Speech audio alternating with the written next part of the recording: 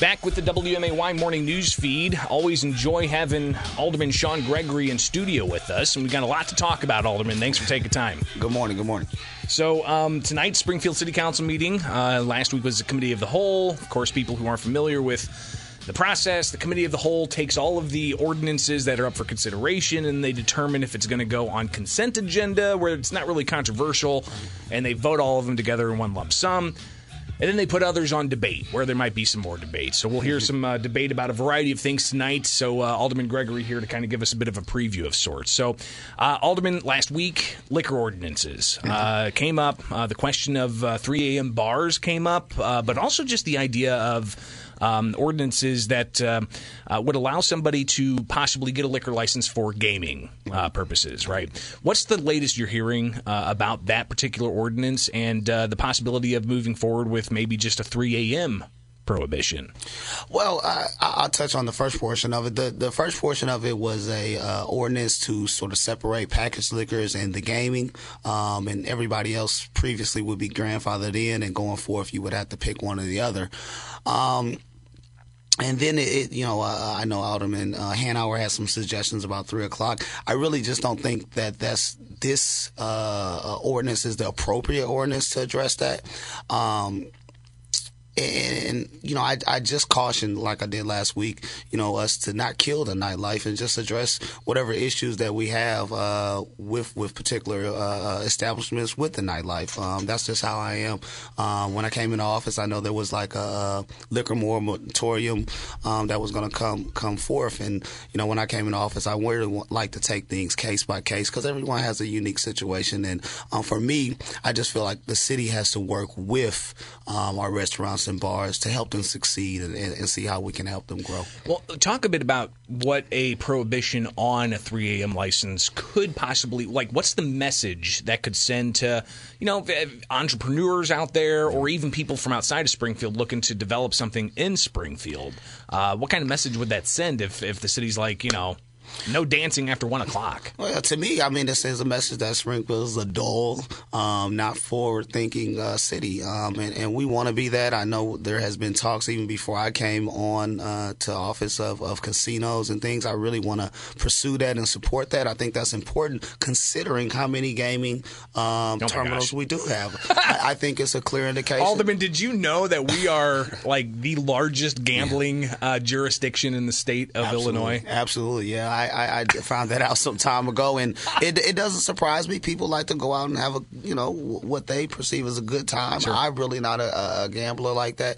Never have been big on it, but I have been to casinos and had a good time. Really, just for the socialization. So, we have a lot of them. So I think it indicates that people in this area like to get their gamble on, and there's nothing wrong with it. And I think we go forth and be creative and see how we can really channel that. Well, and the city does get revenue from gaming, and it helps out infrastructure issues. So you're wanting to be cautious about what kind of messages are sent with kind of blanket policy of that sort. Absolutely. Alderman Sean Gregory here on the WMAY morning news feed, giving us a preview of the Springfield City Council meeting. So you're not anticipating much to happen with either of those, either the kind of restricting who can get gaming or even prohibiting future 3 a.m. licenses? Right. Well, for me, I wouldn't be for prohibiting 3 o'clock liquor license. I think we just take everything case by case. I don't know necessarily how the original ordinance is going to go.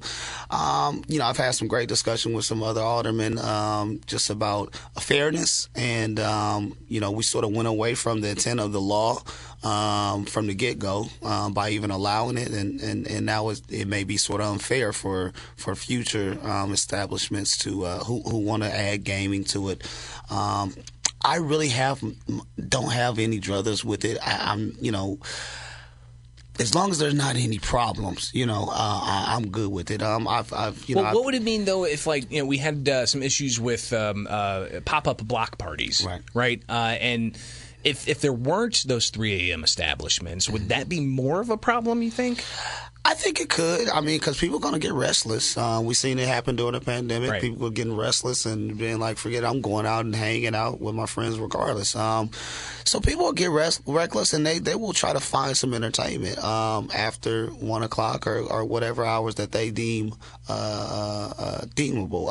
When I was young, we had a lot of house parties and stuff, but things changed, and we got older, and we was able to go to the bars. That's one of the questions I asked last week. I did not know that you could go anywhere in this city and buy packaged liquor. If I would have known that after 3 o'clock, or after 1 o'clock. After 1 o'clock. Yeah, after 1 o'clock, I didn't know that you could go buy packaged liquor. Imagine that, right. And if I would have known that when I was 22, 23, I probably would have went to wherever sells them after I missed the 1 o'clock time. So, I don't know, if I was there for that, I probably wouldn't vote. I think everybody needs to, if we're stopped selling liquor at 1 o'clock, we stop selling liquor at 1 o'clock. Not saying that you can't go into a bar and get it. That's just where I would be at on something like that. We're talking with Springfield Alderman Sean Gregory on the WDMAY morning news feed. Something else that came up last week in the Committee of the Whole was an ordinance I believe you were behind, and you were wanting to get on a consent agenda, but Alderman McGinnis like, no, let's put it on debate, and you vocalized a bit of come on.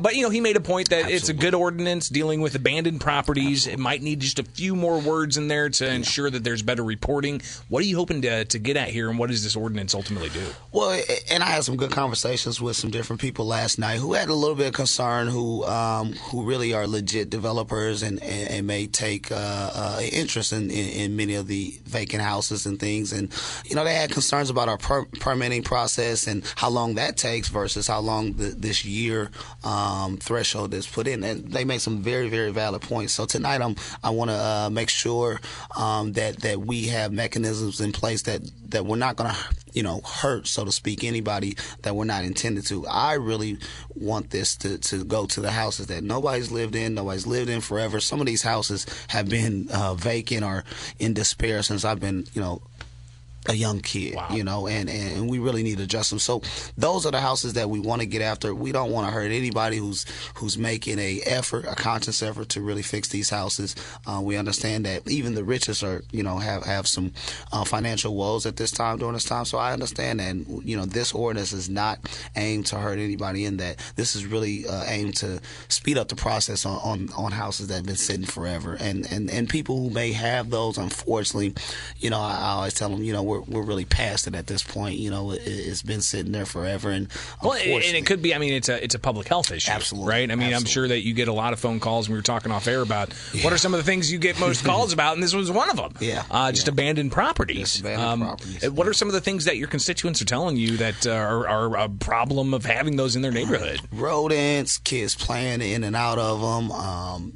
Just the look altogether. I have a landscaping business by trade, and sometimes I go and I'll go do a house, and I'm proud of my work. I done lined it up, and next door to it is a house that's ugly and vacant, and I'm the alderman. You know what I'm saying? So a lot of times I'll call that in and stuff like that. But it's really hard to keep yourself up about your own home when you have something, it's sort of contagious. If one person gets out in their yard, then the neighbor's going to get out in their yard. It's almost like competition a lot of the times. Yeah, it's pride of ownership. Absolutely. Right? There's a sometimes pride's not good, but when it comes to pride of ownership of like a home, just that drive gets you out there and wants you to make it look nice. Absolutely. And I think that in itself is also contagious. Absolutely. Talking with Alderman Sean Gregory about Springfield City Council meeting tonight, and you anticipate that passing with no problems, right?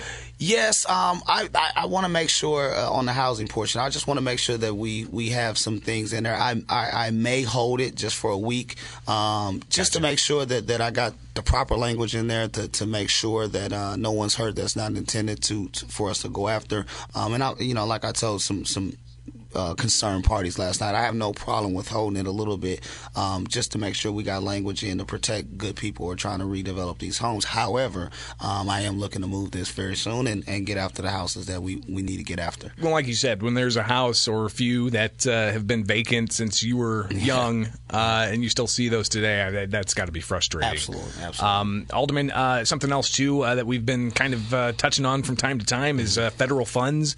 A lot of money, of course. course, the city of Springfield already got like $17 million from the American Rescue Plan Act, and another $17 million next year. Right. That's like $30+ million that you guys are going to be able to appropriate. What do you think is the best use for that? We've heard broadband, we've heard sewers, we've heard even restoring the budget cuts to the fire department, which I believe has already happened with those funds. Yes. But what do you want to see happen with those dollars? Well, for me, one of the main components, and I said this first, the first thing we got to do is work out whatever amount that we want to dedicate to our homeless issue, and really, I don't have a huge problem with Tent City itself, but I have a problem with the cleanliness of it, and I just feel like we can encourage people to at least clean up after yourselves and throw stuff away. I think that's the minimal.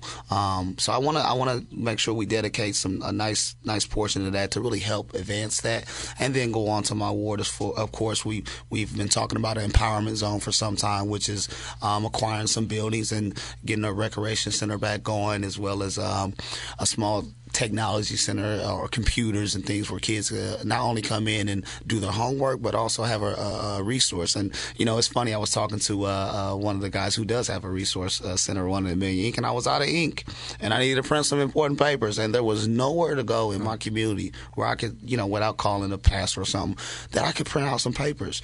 I had to mail a paper out. FedEx Kinko's is way west, or, for what I needed. So, this empowerment zone is really centered around teens and young people, really giving them, many of the things that the community has been asking for a long time: recreation, places to go for resources, places to go get on the computer and things of that nature. On the resources thing, we haven't had another branch of a library, of the public library, for a while, right? I mean, they had that one branch that closed years ago, and we haven't seen anything like. Is that kind of what you're looking for? Maybe like a public library-esque, a place where people can go study, or in your instance, if you need to do some last-minute printing, you can go to the library. It might cost you 10 cents a page or something, but you'd still have that. Should we reevaluate bringing back another branch of the library, possibly? I definitely think that's needed. I think that will be similar to that. I've had some great conversations with our library director, as well as iMagic Nation, who is a literacy group, and they're real high on literacy. They have a plot of land over here, so we're trying to work with them on that. But for this particular empowerment zone, it would just have anything that is going to help our community move forward. And many of the things that we heard, like I said, recreation and more technology services, and just things for our young people to do. And we look to really execute and give that to them, along with the that grant our gift, that we got for the park, for Cox Park. That's right. And it really just mold that all into one, so they can come out of the empowerment zone and run right into the empowerment park. And is that what you guys are going to call it? Empowerment Park? I don't know, but it sounds good. I like that. I like that. That's awesome.